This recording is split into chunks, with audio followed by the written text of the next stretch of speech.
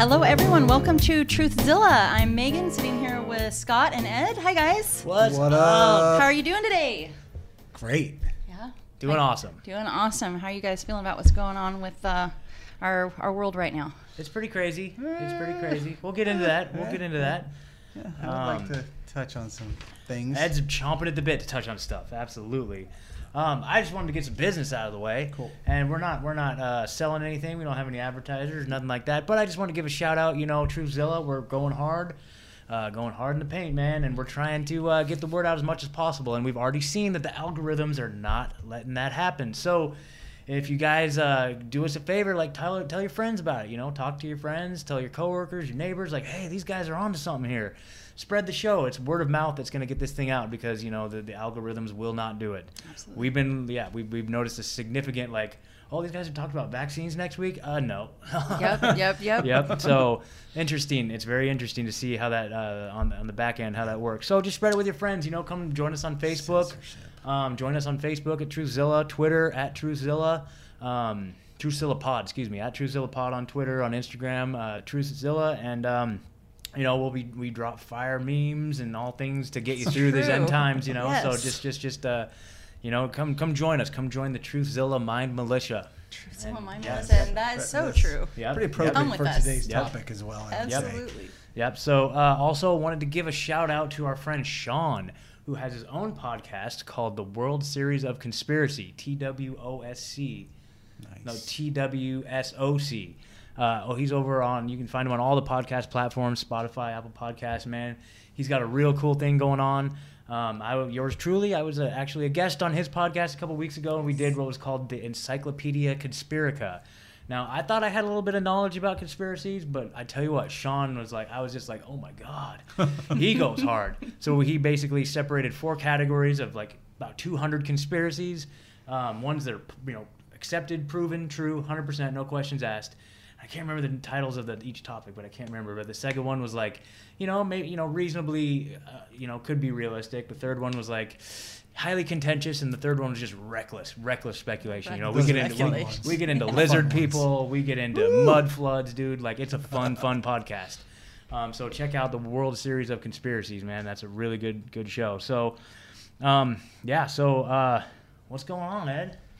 Okay, so I did want to touch on just a couple of things going on in the world, you know, and we talked about vaccines last week, and which is, you know, near and dear to me. So there's just, you know, at least one study that came out that I thought was that you should all know about.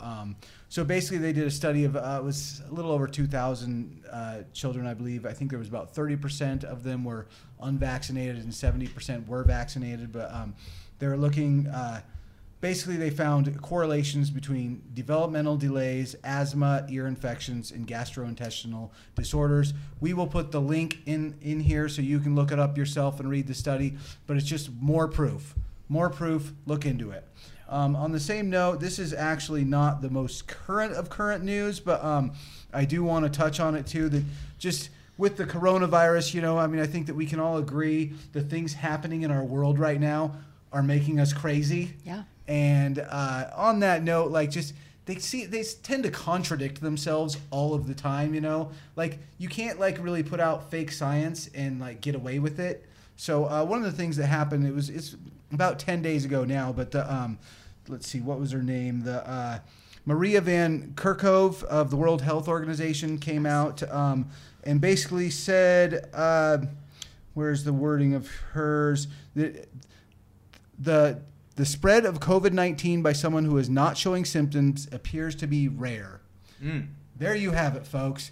Now, you'll say, yeah, but the very next day she walked that back. Wonder why that is. And I would really encourage you, if you're anyone like us, just go read the walk back, because if you look at, like, there's this thing that keeps happening, like here's what the data says, but if you look at these models, the models is what got us into this whole heap of shit, you know? So, anyways, as soon as you see the word model, like that, for me, that's like a bell goes off, like, okay, they're full of shit. Absolutely. That's what they're saying at this point. So, so anyways, I just thought we should touch on that, and I would, again, encourage you, we'll put some links in, but watch the walk back, because if you're in my shoes, it's hysterical. That just tells me like her family probably got threatened. Like, yo, you can't be saying that. Okay, I'm sorry. She got threatened. I meant this instead, right? Oh, yeah. Something like that, right? Yep. Yeah, she dealt with some fire over this. And I think this comes back to a theme that we've talked about several times on here. Is it doesn't take that many strings to pull these things off. Mm-hmm. And you look at like the situation we're in. Like how many world leaders right now, if they were to admit that these things that they were wrong about these things, walking it back isn't an option. There's no way. They can't undo it. They can't unsay it, and so they're trying like hell to hang on to any tiny piece of credibility, and I mean I feel that they have none. Yes. I mean I haven't felt that they've had any to begin with, but as time has gone on, I think it seems to be pretty blatantly clear that they know friggin' That's clue. just a classic ongoing strategy. Like just deny, and then double down when you're caught in a lie. Yep. God. And come with us. We'll show you the way. Yeah. You know? Just follow us. We have the answers. Yep. So next week, tune in. We're gonna do a whole COVID-19 fiasco, dude. I cannot wait. I uncovered some shit last night, and I really just want to say it right now. But like, oh my god. Come check it out next week. Please. Yeah. Go deep on Yep. it. And this is like original research that I came up with last night. I'm super excited. I really want to say it. Like, and I want you to say it. Intelligence agencies. Look at the intelligence agencies. Okay. We're not going to go totally into it right now, but I do want to just preface with the fact that what I think that a lot of people get on like conspiracy theorists about or whatnot, you know, is like, well, what's the ultimate goal? We're going to tell you the ultimate goal next week. No. Next, we're going to get into the goal of what this agenda is all about. Yep. Biosecurity state. And look how much money they're pouring into it. In-Q-Tel. Anyway. So, check it out next week. So speaking of intelligence agencies, you guys saw it. You know what it is. It's time to dive into it. You cannot have a conspiracy show without the obligatory MK Ultra episode. And so we're just getting ours out of the way up front. So here we go, ladies and gentlemen. This is the story of MK Ultra. Now, you may have heard of it. You may not have heard of it. It may sound like something out of a comic book, right?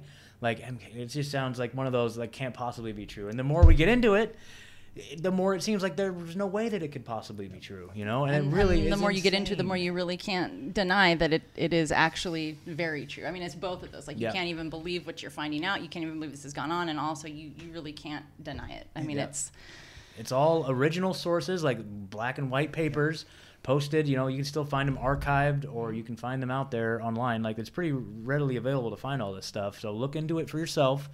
But yeah, it's some pretty interesting stuff. But speaking of MK Ultra, so what is MK Ultra, right? So basically, MK Ultra is, in a nutshell, it's just a strategy that the intelligence agencies during the 50s up to the early 70s used to experiment on finding different mind control techniques. And we'll get into all the ins and outs of it. But I just wanted to point out something kind of interesting here. So the word government, if you break that word apart.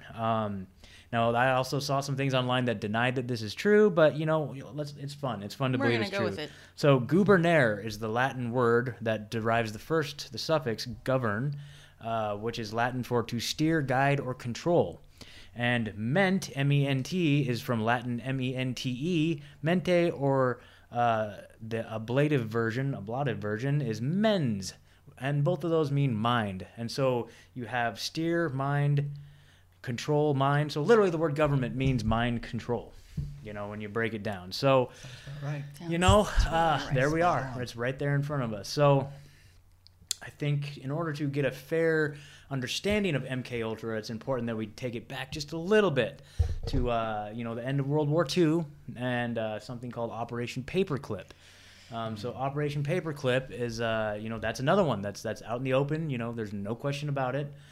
Towards the end of the war, the Soviets took Germany, and the Nazis, you know, the high command of Germany surrendered, right? Right. And so, you know, then you hear about the Nuremberg trials, right, where all the Nazis were, you know, either executed or put in prison, right?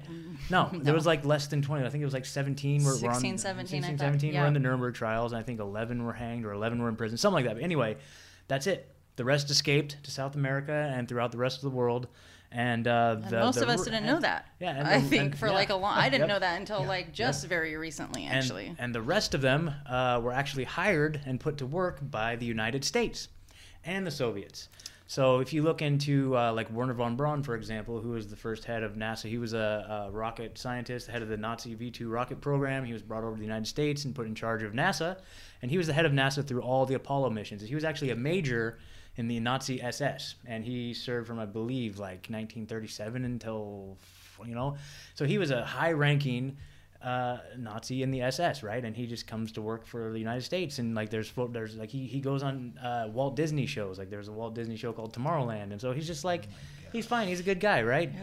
Oh, yeah. So in addition to absorbing all the rocket scientists who were high-ranking Nazis, there was also a whole crew that came over because the Nazis, man, that they were doing severe human experimentation. The Dr. Mengele stuff. You can look into that. It's some pretty scary stuff, but they we're doing all kinds of human experimentation. So, kind of the philosophy in the medical community is like they've adopted a lot of that stuff into medical practice. Like there's some ethical questions about that. Like, are we going to use all of Dr. Mengele's research to, we're going to use that in our, and so they've decided to do that, which, it is what it is. But like, it's really interesting too that at the time, at the end of World War II, the intelligence agency was called the Office of Strategic Services, the OSS, which later became the CIA, the Central Intelligence Agency.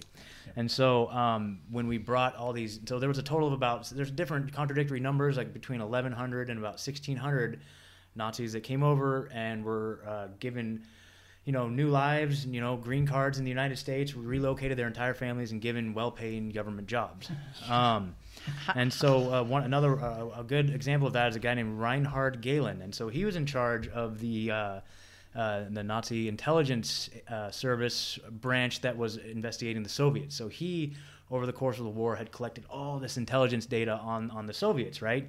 And a lot of the means in which they do that is they were just doing massive experimentation on the Soviet prisoners. And it said that he was in charge of torturing and murdering and starving up to 4 million Soviet prisoners during the time of the war, him and his crew. Yep. So as the end of the war was approaching, and now this might sound very kind of like the end of Inglourious Bastards. Like it's kind of the same story. So as it approached the end of the war, he realized that the Nazis were defeated, and him and his crew realized that if he fell into the Soviets' hands, then they would be in a lot of trouble. Mm-hmm. So what they did is they kind of bolstered their position and took all of their data, put them on microfilms for all the information that they had on the Soviets on the microfilms, and then stashed those somewhere and positioned themselves to where that they were captured by the Americans instead. Uh-huh. And they said, look, we've got all this data and all this information about the Soviets that we think you want to have, and in exchange, give us a job. And so that's basically Alan Dulles, who was the head of I think it was still the OSS at the time. I might be confused on that. We did make them promise to be nice, though. From they had to be nice from there on out. I just want to make sure. I mean, they said that they would after all. They said that they would, and so therefore... Yeah. They must have been. Yeah. And so, he arranged for, or actually it appears that Alan Dulles, arranged for him to run an intelligence facility in West Germany and named it the Gehlen Organization. And so as a condition, Gehlen promised not to hire any former Gestapo SS soldiers, but they did it anyway. Yep. And the CIA did nothing. Yeah. Nothing. And they were fine with it. They kind of whitewashed. That's kind of the whole thing about Operation Paperclip in general, is that they kind of just whitewashed everybody's records. And I think that's where the term paperclip comes from, because they had all these dossiers, all these like personnel files on all these, Nazis that they were going to bring over, and the ones with like really bad records, they put a little paperclip on them. Like, well, we got to keep an eye for that guy. So, as addition to that, like Gehlen's organization apparently smuggled out, up to 5,000 Nazis. They helped do that. So one of these scientists that came over was a man named Kurt Blom, something like that. He was the deputy surgeon general of the Third Reich, the Nazi Party, and he was head of their biological warfare program. So over the course of that time, he conducted all kinds of experiments, involving the spreading of disease like insects, mosquitoes, lice, and he was trying to create a weaponized bubonic plague. And he had his colleague, Fritz Hoffmann, eventually, as told, helped develop Agent Orange, which we saw in the Vietnam War, causing all kinds of issues. So he did other experiments, including the use of psychedelics and LSD for mind control and behavior modification. And so these experiments, they basically, the CIA saw that these were already in place, and they're like, oh, that's a great idea. And so they kind of adopted those into the CIA strategy. So it's kind of a rough breakdown. You know, I may have gotten some dates wrong or some weird, you know, this or that. But that's kind of the general idea, right? Yep. So they took what the Nazis were already doing, and in fear of what the Soviets were doing, they basically came up with this program, MK Ultra. So MK Ultra lasted from 1953 till 1973, at least on the record, right? And so there was a speech that Allen Dulles gave on April 10th, 1953 at the National Alumni Conference of the Graduate Council at Princeton University. And this was transcribed in a document that was declassified on 5/5/2003, which you'll find in the show notes. And basically he says, this is what he says. Okay, I'm going to read this. The target of this warfare by the Soviets is the minds of men both on a collective and on an individual basis. Its aim is to condition the mind so that it no longer reacts on a free will or rational basis, but responds to impulses and planning from outside. If we are to counter this kind of warfare, we must understand the techniques that the Soviet is adopting to control men's minds. It is hard for us to realize that in the great area behind the Iron Curtain, a vast experiment is underway to change men's minds, working on them continuously from youth to old age. The Soviet experiment is very different. It takes on two forms. First, attempted mass indoctrination of hundreds of millions of people so that they... Sorry. I'm going to start over on that. First, the attempted mass indoctrination of hundreds of millions of people so that they respond docilely to the orders of their masters. Second, the perversion of the minds of select individuals who are subject to such treatment so that they are deprived of the ability to state their own thoughts. Parrot-like, the individual is conditioned so that they can, I've lost my place... repeat thoughts which have been implanted in their minds by suggestion from the outside, and affect the brain under the circumstance. Under this circumstance, becomes like a phonograph playing a disc on its spindle by an outside genius over which he has no control. To create conditions which permit the mass indoctrination of millions of people, certain prerequisites are necessary. In particular, it is necessary to close off with an impenetrable barrier the area within which the operation is to take place. It is the physical and spiritual barrier by which the Soviet Union has isolated itself and its satellites from the outside world. Perfect. And I think that's, you know, if you really look into what he's saying there, you know, he's describing the diabolical things that these Soviets are doing. But if you pick it apart, it says, you know, if we are to counter this kind of warfare, we must understand the techniques that the Soviets are adopting. So we have to figure this out for ourselves, right? So that was April 10th, 1953. And on April 13th, 1953, he signed off on the creation of Project MK Ultra. Yeah. So, you know, it's also important to understand, you know, this is in the midst of the Cold War, right? Now the Soviets, who were our allies during World War II, are all of a sudden our enemies, right? So, you know, the powers that be had to create a new enemy, right? And it's the communists, the Soviets, right? And as you can see, like, very, you know, emblematic of, like, the space race, for example, right? It was like, who's going to get to the moon first? And that meant, you know, who had the most, like, political capital in the world, right? Mm-hmm. And so really nothing was off limits in terms of beating the Russians, like, to the moon, or also figuring out what they're doing in terms of their their mind control techniques. And so, you know, the United States, they were so fearful of that they were going to come up with this, like, the goal being to, well, we'll get into it here in a minute. I guess we could just go to it right now. So, you know, it started off like the predecessor to MK Ultra was what's called Project Paperclip, right? And so this also shows what they were trying to achieve, and basically it had four goals, right? The first one is the evaluation and development of any method by which we can get information from a person against his will or without his knowledge. Yeah. And number two, how can we counter these measures if they're used against us? And this is the one right here. This is the real one that stands out. Can we get control of an individual to the point where he will do our bidding against his will and even against fundamental laws of nature such as self-preservation? So that's it. How can we control a person's mind to the point where they will do whatever we tell them to do up and including the point where they actually, like, end up dying in the process of doing what we're telling them to do? Like, how do we control their mind on that level? Like, that's the goal, right? And they're fearful that the Soviets are going to beat them to the punch. So, you know, they have a term, a Manchurian candidate, right? A Manchurian candidate is kind of the term that's used to reference, like, some sort of individual who has been programmed, you know, to carry out whatever task it is that they're programmed to carry out. You know, or the Winter Soldier for you Marvel fans. Yeah. So that's a perfect example right there. So, you know, they come out with a movie called back in, I think it was the 60s, right? The original Manchurian Candidate. Like they had the Denzel Washington one here more recently. Yeah. But I think it was Denzel. But anyway, so, you know, that's a great trick that Hollywood does is they take these concepts and they make movies out of them to fictionalize it, right? Yep. So when someone comes out and says that, hey, did you know that the CIA has a program where they're like trying to program people to carry out assassinations? Like, no, dude, that was a movie. That's just on the TV. Right? So that's a brilliant strategy. It's such a common, regularly. I mean, right from the jump. Yep. And just to clarify, though, I think you said this is Project Artichoke. That's discussing. What did I say? Did I say Artichoke? You said Paperclip still. Oh, Paperclip. I meant Artichoke. Yes. My bad. My misspoke there. Yeah. So Project Artichoke is the predecessor to MK Ultra. So anyway, Dulles gives this crazy speech about how we need to understand more fully what these Soviets are up to, and what better way to understand it than to do this program ourselves. So, right? Yeah. Hell yeah. So the head of MK Ultra was a gentleman named Sidney Gottlieb. Now, you may have heard of him. There's a really good book. The last name's Kinzer. It's a book called Poisoner in Chief. That kind of breaks down. It's a fairly recent book. I think it came out like last year. Mm-hmm. Anyway, he was born in the 30s, and he went and got his degrees at the University of Wisconsin, at California Institute of Technology, and worked for various agencies during World War II. It was during this, and right before, in 1951, he was recommended for a job at the CIA. He joined the agency and became in charge in 1953 of MK Ultra.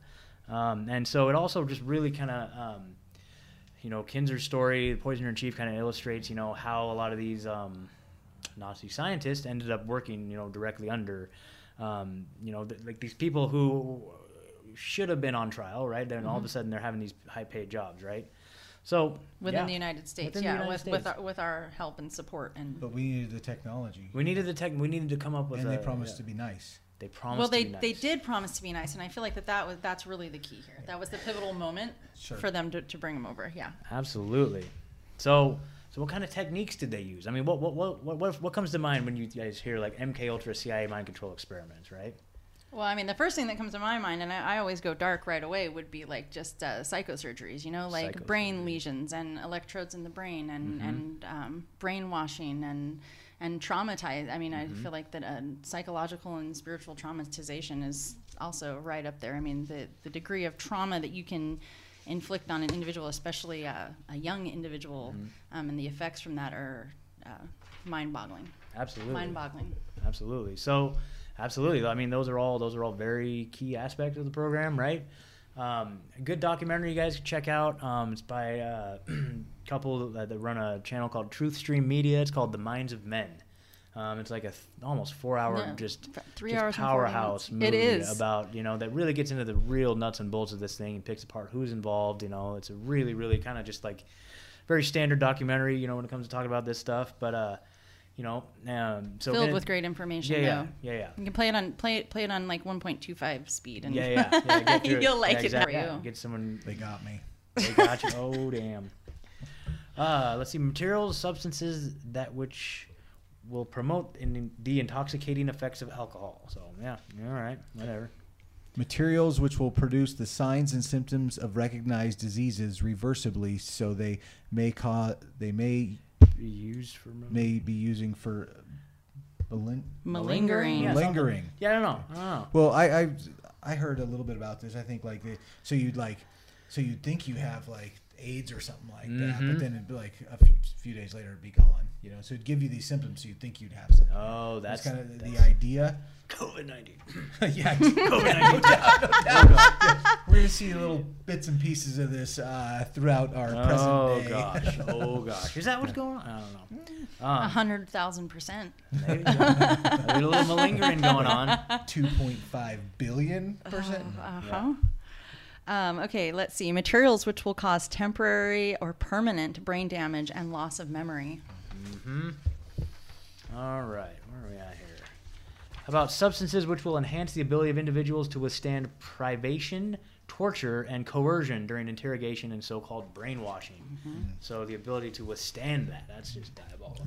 I was reading about a younger girl actually and I was reading about a case study from a young woman today, and it's devastating even to read. It's trauma. It's what's that? What was it? So what you just said about I just dropped my train of thought. To withstand privation, to withstand pain, to withstand all of that. So this girl that's essentially she was all the way under, and she's hooked up to machines, and she can hear her torturer or her doctor telling her to do these direct commands while she's all the way unconscious. And because of the amount of brainwashing, the amount of programming that had been done to her at that point, she knew that if she didn't respond, even in her sleep state, in the way that she was being instructed, that she would receive these terrible racking electroshocks. And there was other doctors in the room that would come over to kind of see what this doctor was doing. And so something like, move your hand or, open your eyes, and this person's absolutely unconscious and then stated that, and so, when they would say like, think about something that makes you depressed. And so she would have to go there in her mind to produce certain brainwaves for them to see.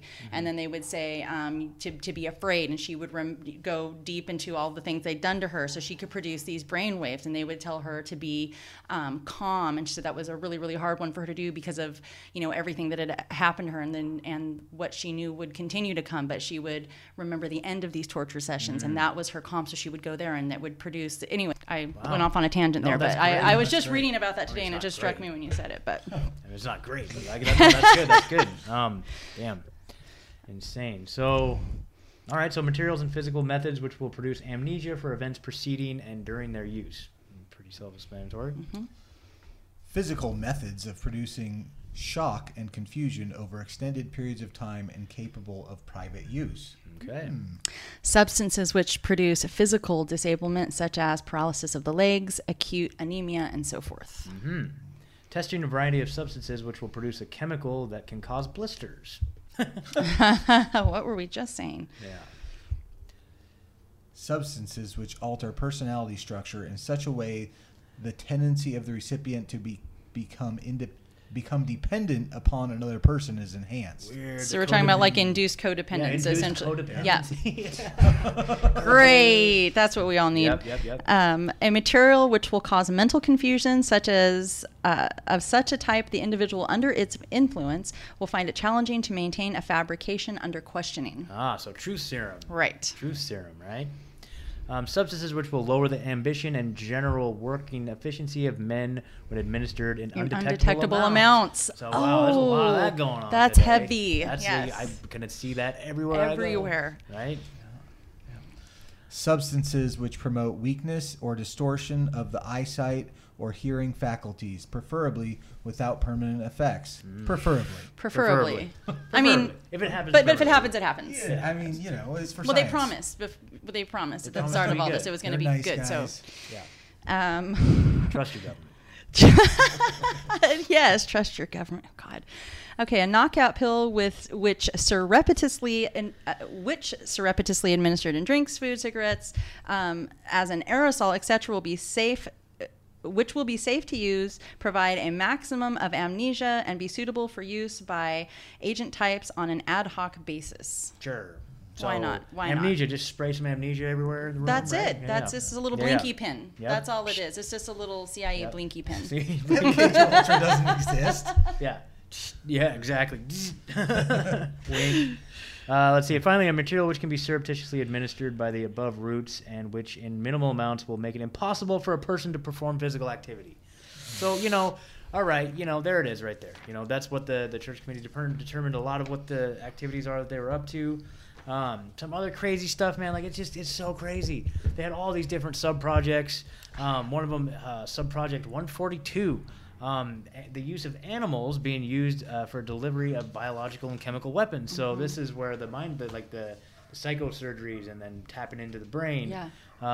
They were actually able to remote control these animals, or they were able to control these animals remotely I was watching some footage of with the bull today. Have you guys seen that? Yeah. So and you can just keep in mind. I haven't seen this. Tell me about it. I would have to send you. Okay, so you explain. Mm-hmm. I've seen it. Go ahead. So they put the electrodes in this like a bullfighting bull in his brain, and then who was it that was standing out with him? Was it one of the doctors? Was it somebody else? Probably. I was thinking it was the actual doctor, but at any rate, so there's this bull that's trained to charge and to fight, and they're out there with their what is it? Their red blanket. I don't remember what it's called. There's a specific name for it, but I don't know.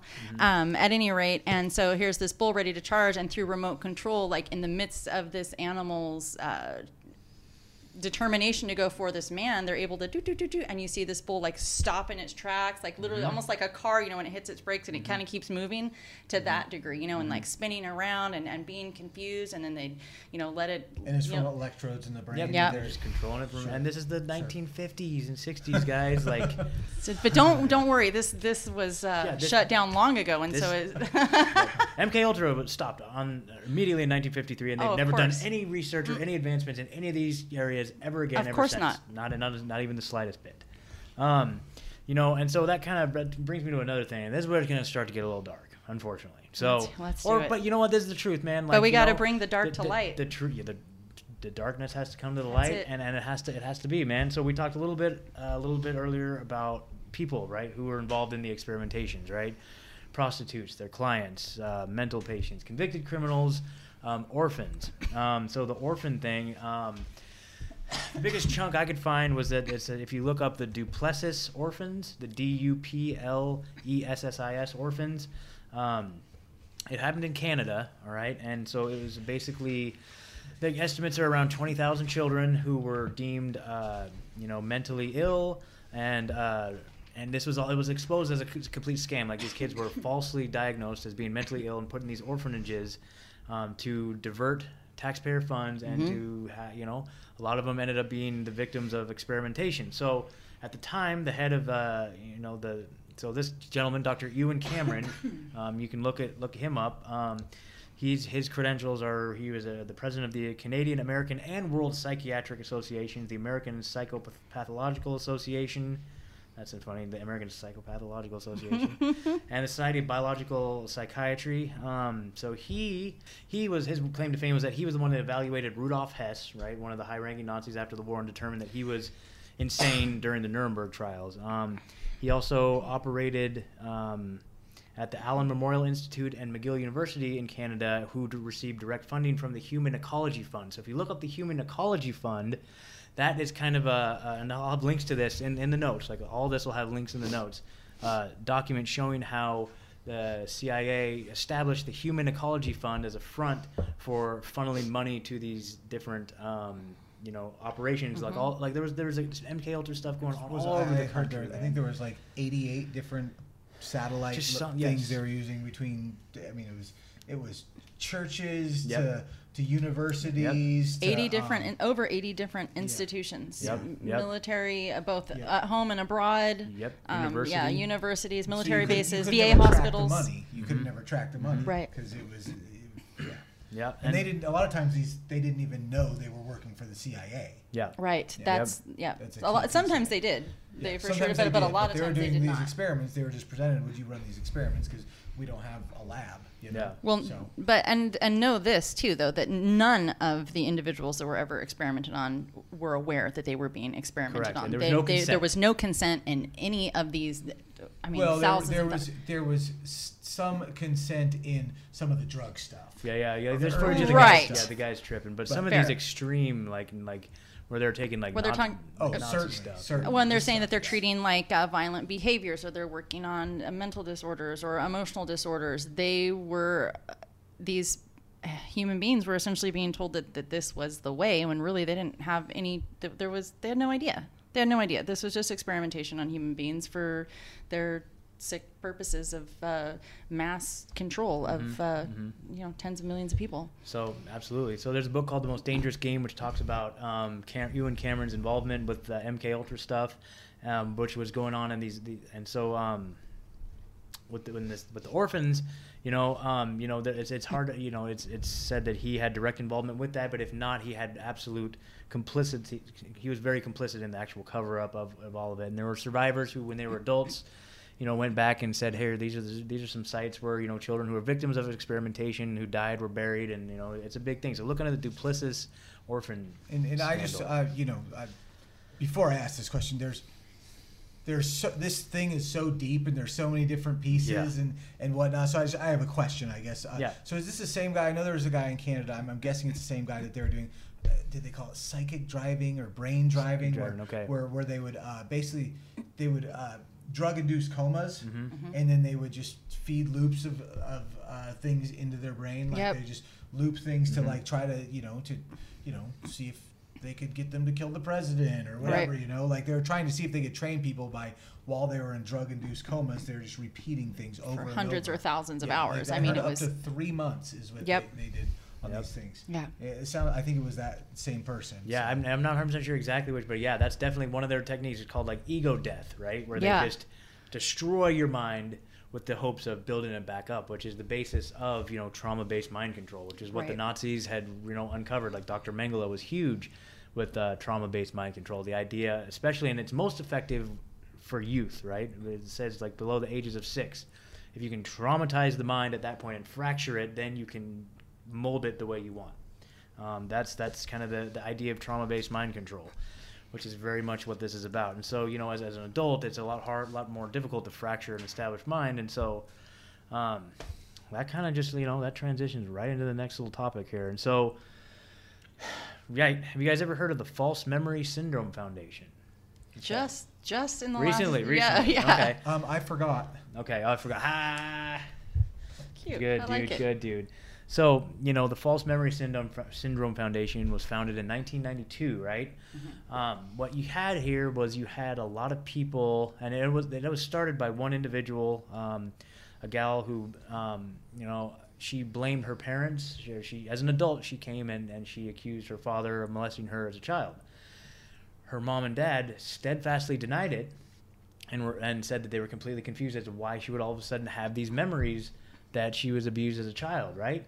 And so in looking into it, they found all these other people that said, yeah. But at the same time, too, this is in the 80s, early 90s, and you started to have all these adults coming forward. They're all of these people coming to adulthood and during the same time, right? Because they were all kids together and they were all experimented on together and all brainwashed together. That's the thing. And so they were children back in the 50s and 60s, or early 70s, right? And so you become, as an adult in the 80s and early 90s, they have all these flashbacks of these horribly traumatic events of having, stories of satanic ritual abuse, which is something to look into, trauma-based mind control, all this stuff.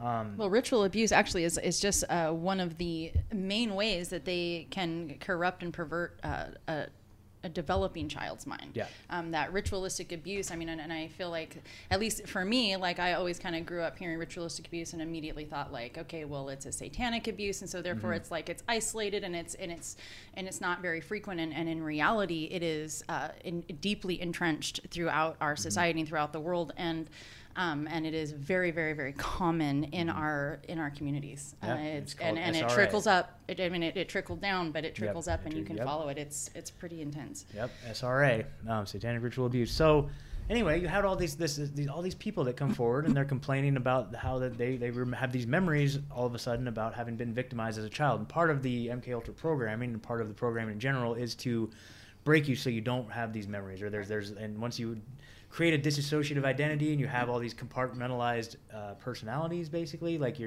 they build little barriers in between them. And I get all that from a really good book by a gentleman named Fritz Springmeier. Okay, he wrote this book, and it may sound like a little crazy title, but it's called The Illuminati Formula Used to Create a Total and Undetectable Mind Control Slave. It's a wonderful book.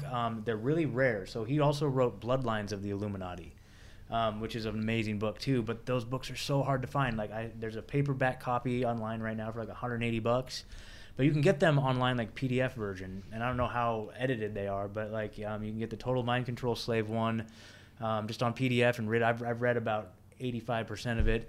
It's so crazy. But what Fritz Springmeier did was, like, back in the early 80s and 90s, he started working with these folks and helped to deprogram them. And he worked with people who have come forward who admitted to have been programmers. And he explains in insane detail in this book about how all the techniques and the processes, the Monarch mind control programming, the very, how they do this from very, very early on, and they have, like, it's just crazy. I highly recommend looking into it. Yeah. But if you and it just may sound crazy. I mean, if this is the first time you're hearing about this stuff, it just may sound crazy, but it's a lot to take in. But please do look into it. Please do look into it. It's so super important to not understand this issue. Yeah. It really cripples your ability to understand and apply so much other knowledge, to not be aware of that this has gone on, that this still goes on, and the effects of all of these thousands and thousands of people, all of these thousands of children that are, grown up. I mean, immediately, who am I thinking of? Timothy McVeigh, yeah, sure. And, anyway, so. Yeah. And I think, we need to get into the actual things they did a little bit more, but I think if anything, like, when you hear all this stuff, I mean, it should. Yeah. You should. I mean, it breaks your idea of the powers that be. You know? It breaks your idea that the people above us have our best interest in mind. And they do not. Yeah. I mean, they do not. Yeah. They only care about their own power and control and wealth expanding at the expense of everybody else. So, absolutely. False memory syndrome, right? We have the whole, as of recent years, the whole Me Too movement, trust all victims, believe all victims, at least investigate, right? That's been kind of the culture that's come about now. Sure.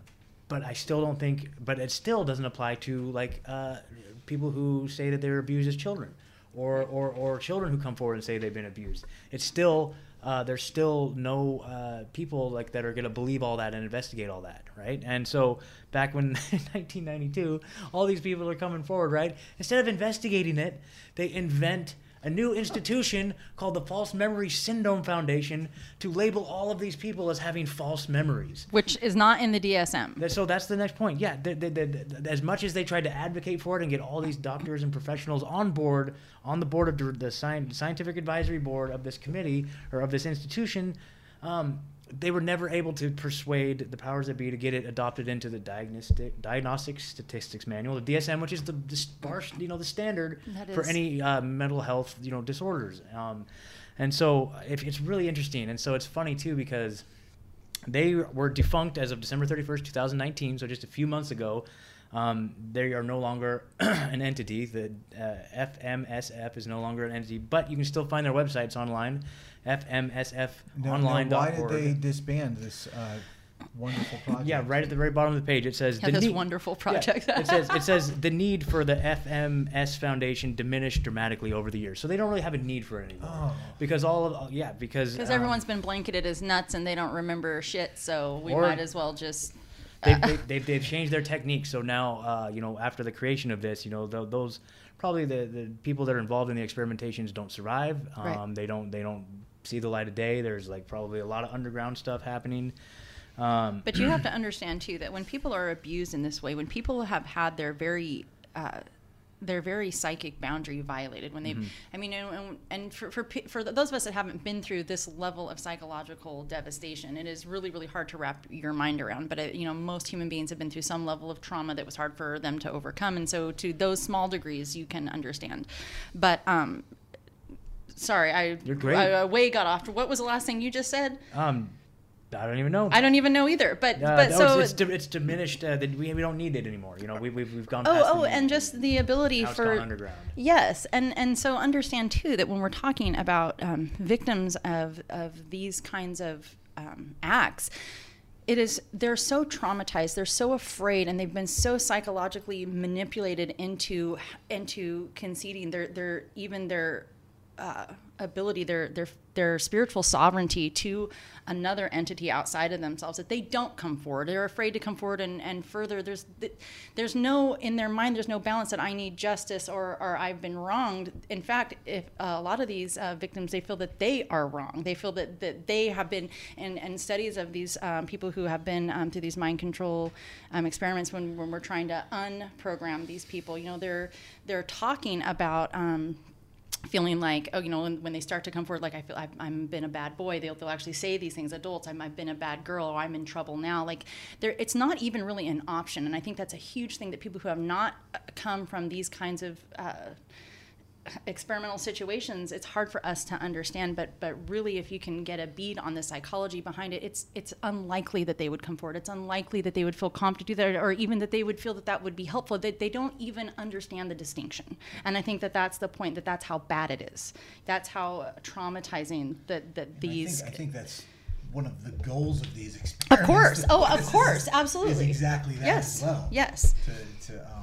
And so that is one of the reasons why it's underreported, not reported, not talked about, and like so many things in these areas, they get a blanket branding of, it's like, saying conspiracy theorists, or they have false memories, or they have identity disorder. They don't know what the heck happened, and it, all in an effort to suppress and undermine this powerful voice coming forward in unison, saying that this did happen, this is what has happened to us, and no, it didn't. You just don't remember.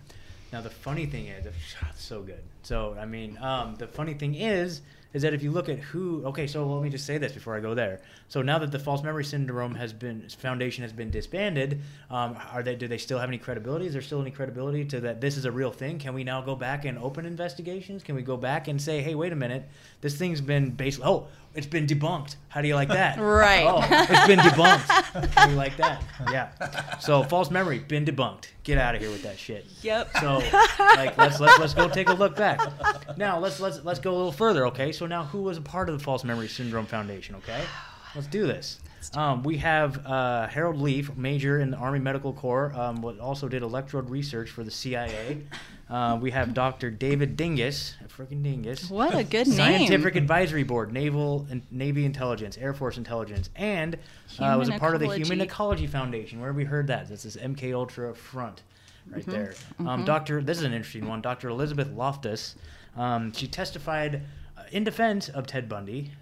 She was a witness on behalf, and so she apparently has no clinical experience, no expertise in child sexual abuse or traumatic memory. However, she just made a living going around serving as a high-paid expert witnesses for people accused of abusing children and stuff like that. And so this is who's making up the board, and you can go on and on and on. If you look at the list, a lot of them had to do with MK Ultra, for crying out loud, dude. Like, it's like this is insane. Yep. And so they're covering their bases as hard as they can. And it's like, they're on to us. Let's create a whole foundation to discredit them. Yep. That's how deep this goes. It's so insane. It's so insane. And here's the big nugget right here. All right, I want you to this is my favorite part. it. Okay. All right. Have you guys ever heard of Louis Jolyon West? Dr. Louis Jolyon West. He was a scientific on the scientific, also known as Jolly. Oh God, Scientific Advisory Board for the False Memory Syndrome Foundation. He is basically the freaking Michael Baden of mind control. Like, you guys remember Michael Baden from our talk on. He's the forensic pathologist that did autopsies on JFK, Martin Luther King, testified in the OJ trial. Did Jeffrey Epstein's autopsy and George Floyd's autopsy. Can you, so all of the craziest, deaths in the history of mankind, this guy was involved in, right? That's Michael Baden. Look him up, dude.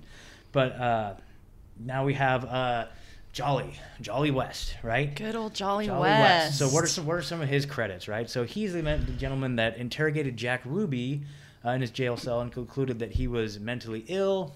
You remember Jack Ruby was the gentleman that shot Lee Harvey Oswald. So Lee Harvey Oswald, the patsy who they pinned the JFK assassination on, Jack Ruby's the one who executed him. So we have Jack Ruby. Sirhan is the person who they accused of, it's kind of hard to dispute. I mean, he pulled the trigger and shot Bobby Kennedy, right? And killed him, right? But, where was his brain? Is he that Manchurian candidate that the MK Ultra program's been working so hard to find? I think perhaps. Perhaps. All right. Who else do we have? So there's Patty Hearst. Patty Hearst is an interesting situation. So she was kidnapped, right? She was a famous gal back in the day, kidnapped by the Symbionese Liberation Army, SLA. Which was I reading today? Tell me if I'm wrong on this, or maybe I just got partial information. But it was through the base in Vacaville. I think, Something, right? California-based something. that they actually came up with. They made up this whole the Liberation Army thing. I mean, there was a whole, I don't know. well, I mean, like this ploy that Yeah. they dispatched with regards to her. I don't know. Okay. Well, I will have to read it more Yeah, in depth, and I then didn't we'll get connect. that. But yeah, so basically she ended up robbing a bank, right? And, and the story was that she was brainwashed into. But she was an committing that. heiress. Yeah. She was an heiress. She came from money. Yeah. Exactly. So that's something to understand here too. So Jolly West testified on her behalf as an expert witness during her trial. He also had contacts with Timothy McVeigh while he was in jail, and David Koresh, who is the Waco guy. We all know that, right? And of course, the grand finale here. So he owned operated a clinic in San Francisco that Charles Manson would visit. So literally just boom, boom, boom. Like, okay, how many coincidences do we need here? Like, he had a hand in all of these different situations where all these people committed these crimes that could fall under the umbrella of, like, God, were they mind controlled? Like, were they acting outside of their own free will? Were they doing things up and against their own self-preservation? Like, what's going on here? So Jolly West, who, by the way, was on the scientific advisory board of the False Memory Syndrome Foundation. Wow. Get out of here. Get out of here. How do you like that? Get out of here, dude. And he also killed an elephant by giving it too much LSD named Tusco. So He did kill an elephant with too much LSD. Yeah. Wait, there's too much LSD? Apparently so. When I read about that, I was wondering, like, what was the whole point there? Because what were they gonna? I don't know, and I guess I need to read further to find out if they put like some sort of electrodes in this elephant's brain to figure out if well, right, like what they just dosed this elephant and just watched it die. Like, what was their basis of? Anyway, that was a sidebar, but the LSD experiments were completely out of hand. It was just an occupational hazard at that point. They were just like, let's see what it does when we. If you worked at the CIA in this time frame, you might get dosed. I mean, that happened. Several people who worked there. There was the one guy who ran out into the streets naked, and he was freaking out. And there was Frank Olson, there's a whole story on him. Should I go there now? Hell yeah, dude. Okay, so Frank Olson, if you guys know, there's a whole Wormwood Netflix documentary series on him right now. I'm going to kind of touch on it, but essentially he was, he was a bacteriologist. He worked for the Army Chemical Corps, and he got drawn into MK Ultra under Gottfried and yeah. That guy. That dude. Yeah. Let's see. So essentially, I'll kind of go with how the CIA story goes, and then you can kind of expands. So essentially, this guy, he goes on this trip. Let's see. It was a retreat to Deep Creek Lake, Maryland, with I'm just gonna say it's Gottlieb. And Gottlieb decided that he was going to basically dose this bottle of orange liqueur and to just kind of see the effects on those who were there. There's like 10 people from the CIA on this retreat. So anyways, Frank gets dosed. He freaks out a bit, essentially. He starts kind of losing it, going into a depression is what they said. Kind of what you talked about too, like he thought he screwed up. Yeah. He started getting down on himself. Right. And it's like self-sabotage, like they've put in self-sabotage. Yeah. And so anyways, he goes back and forth. He's just kind of out of his mind, and this is, a couple days later. And they basically tell him he needs to get some psychiatric help, and they're going to help him. They're going to help him. And instead of taking him to a psychiatrist, in the area, they decided to take him to New York City to this Dr. Harold Abramson, who is an allergist and a pediatrician. So not much of a psychiatrist, but he was an MK Ultra operative. So they could kind of keep it in the family there and not get it out. So essentially, this guy goes to New York, and he's in a hotel with, let's see, what's this guy's name? He was the deputy for Gottlieb. Richard Lashbrook. And Richard Lashbrook says he wakes up at 2:30 in the morning to a crashing window, and Frank Olson flies out the window. He says it's either an accident or a suicide, and he falls to his death. It was 13 stories. It was... So anyways, years later, the mother didn't really want. I don't know if she knew stuff or didn't know stuff, but the kids were like very curious, like what the hell happened. This guy had 3 kids. I think the oldest was 9 at the time when it happened, and the mother, Alice, she whether she knew something or not, just kind of wanted to bury the hatchet on this one and didn't want to address what was going on. I think the kids waited until they were older and had her tell the story again, and they kind of started piecing some details and going, it doesn't really fit that my father committed suicide under these conditions. Right. So anyways, once the mother died, when they were going to bury her, they exhumed Frank's body, and they had another autopsy done, and they found blunt force trauma to his head, basically meaning that he was murdered. You know. Now before that had happened, though, I kind of skipped a major piece here. So they did, when the kids looked into it, had the whole story told to them again. They kind of knew there was foul play, or I don't think they knew about the LSD until that point. They went somehow. They ended up going to the president. The president like apologized to him. Like the president of the United I think States. it was Jimmy Carter, wasn't it? No, it wasn't Jimmy Carter. No, yeah. It was Gerald Ford. Gerald Ford. That's Ford, right. Yeah. Who apologized, and the head of the CIA at that time, I think, apologized, and they did this.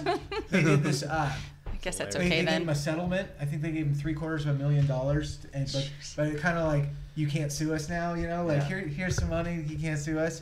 But It kind of sounds like vaccine court. Then they found out after that it was murder, and so tricky. essentially they went to look into it, and they tried to sue him again, and they took it to a judge, and there was a really good quote, because the judge basically says, like, it was Judge James Boasberg, and he dismissed the case because of the agreement in 1976 that they signed, that basically they couldn't sue him. But he had these interesting words to say.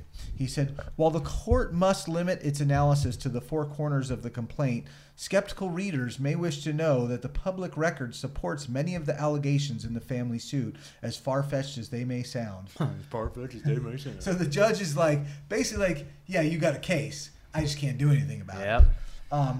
So then further, like, Eric, the son, was still not like okay with this answer. So he went to the one place he could. He went to the press, and he got this guy Seymour Hersh of the New York Times to look into it. And he said he had a source that knew about this stuff. And he said he had a source that confirmed, yes, it was a murder, but the source would not come forth unless he got another source, because he had to go to the CIA and look at the records, and he signed. So unless there was someone else, they would know it was him. Yeah. So and there was this other piece that the son found at one point that I thought was really interesting. That he got this from the CIA at one point. Sorry, my notes are kind of a mess here, but so he got the 1953 assassination manual from the CIA. Oh, I want to see that. And one of the things it talked about how to get rid of someone was this idea of a contrived accident, and it said one of the great ways to do it was a fall of 75 feet or more, and you just wanted to make sure you didn't leave any wounds that could be traced back to you, and you could make it look like an accident. So it was right in the CIA manual, like what happened to this guy, you know. And I thought, in my mind, I was like, man, he should go take that to the Clintons and get it signed. You know, it'd be worth a ton of money. Dude, yeah. Yeah, but anyways, yeah, it's like it sounded like a Clinton move to me. But hell yeah, dude. And of course, Speaking of, am I allowed to jump in? Am I allowed to say? Unleash. So with Bill Clinton's anti-terrorist bill that he wasn't getting pushed through, and then all of a sudden we have Kaczynski, right? Theodore Kaczynski, the Unabomber. Kaczynski. Yes, I'm glad you touched on that. Yes. So we have Theodore Kaczynski, who was an MK Ultra. 200 hours over 200 hours he was experimented on. LSD, he was super intelligent. Yep. And he was professor at one of a prestigious school. Do you remember which one? Was it Harvard, Yale? I don't remember. I think his experimentation happened at Harvard. At Harvard. He was, and then, anyway, so we have Bill Clinton's anti-terrorist bill not going through, and then all of a sudden we have this Unabomber who has been subject to MK Ultra's experiments and tortures come through and cause an issue within our nation that allowed that to go right through. And so I'm going to jump straight ahead even further. I'm going to say all the dark stuff and talk about 9/11 and the Patriot Act. Okay. So I feel like that there is a lot of veins that are all feeding all of these grander agendas that stemmed from and as a result of the experimentation and these all of these methods that they use to gain control of human beings' mental capabilities.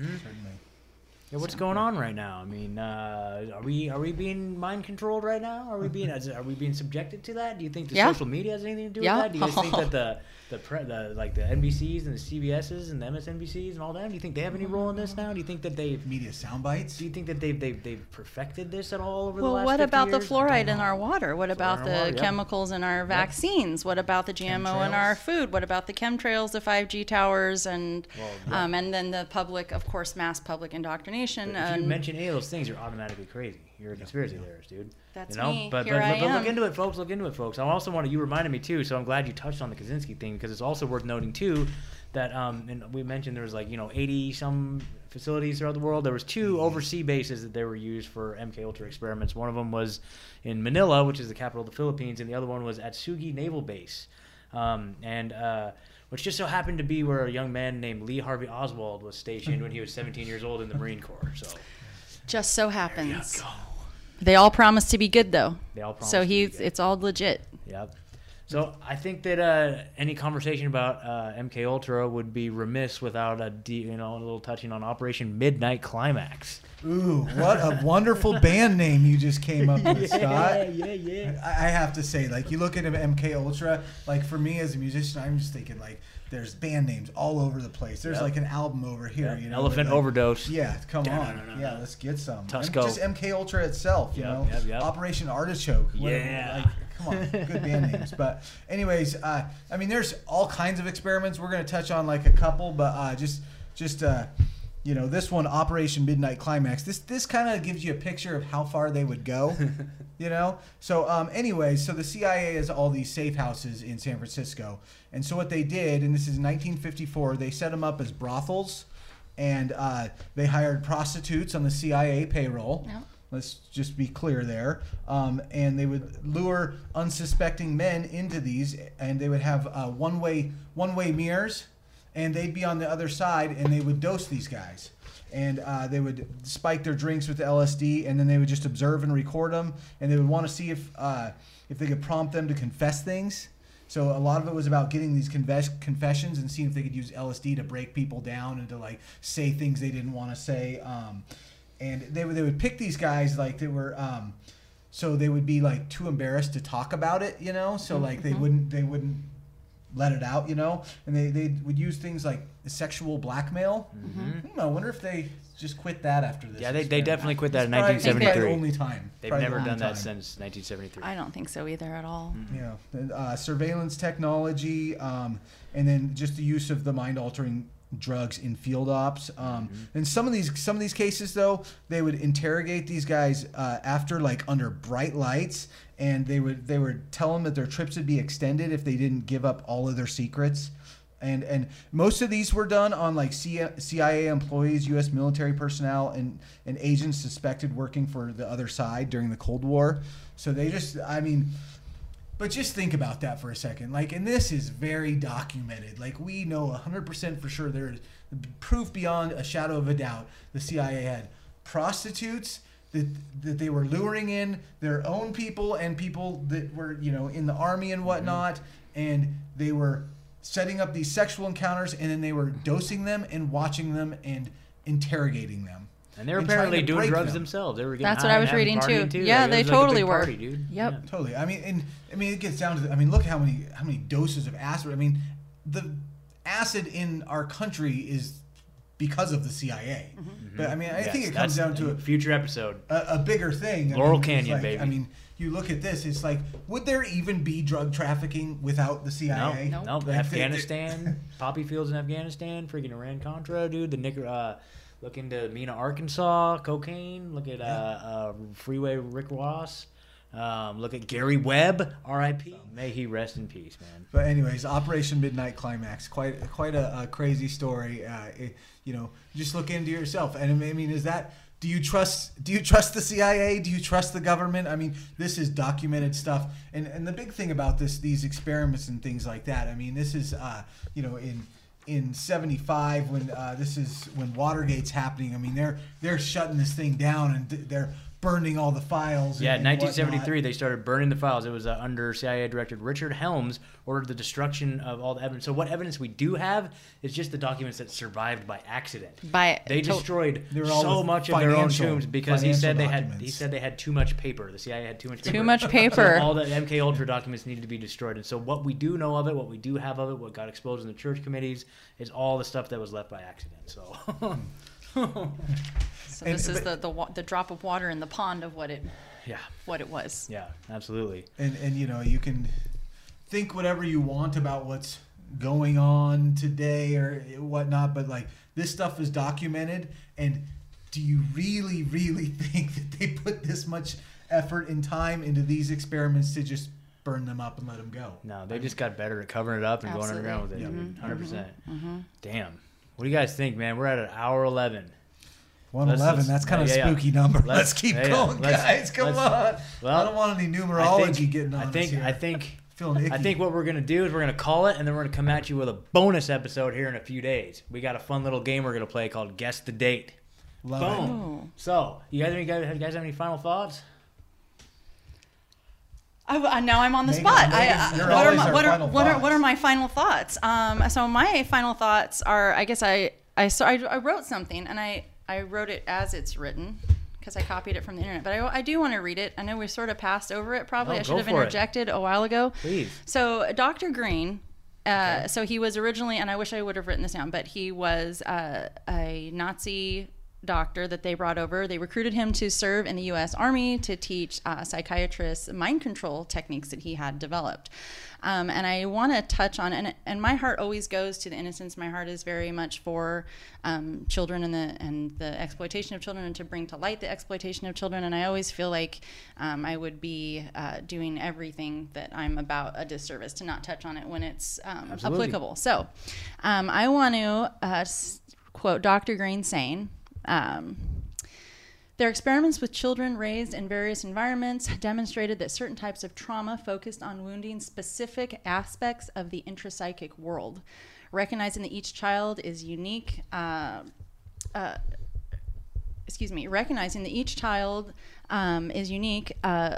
researchers in mind control to be able to make some identification of specific traumas during various developmental stages. And anyone who's worked with children, we all understand like the developmental stages of children and how teaching them empathy and picking them up when they cry, and if they're in, all of these things, they develop and they form a whole psyche. And that is so crucial when we're talking about anything in life. A full and developed psyche that is steeped in love and has the ability to have discernment and logic and control and reason and all of these things that develop a healthy human being.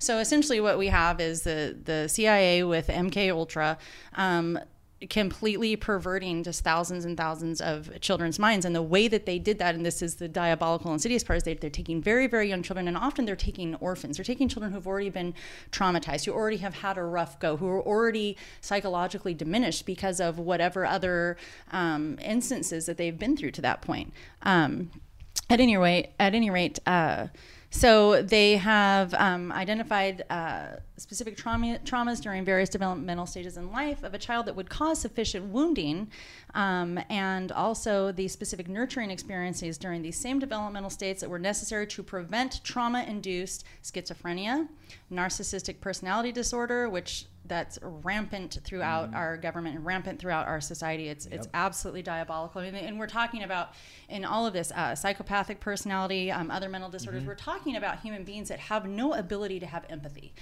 This is huge. Well, it's also a thing that the elites employ with their own children too.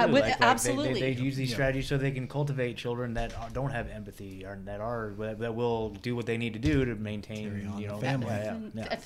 No matter at the harm and risk to themselves, as we've already discussed.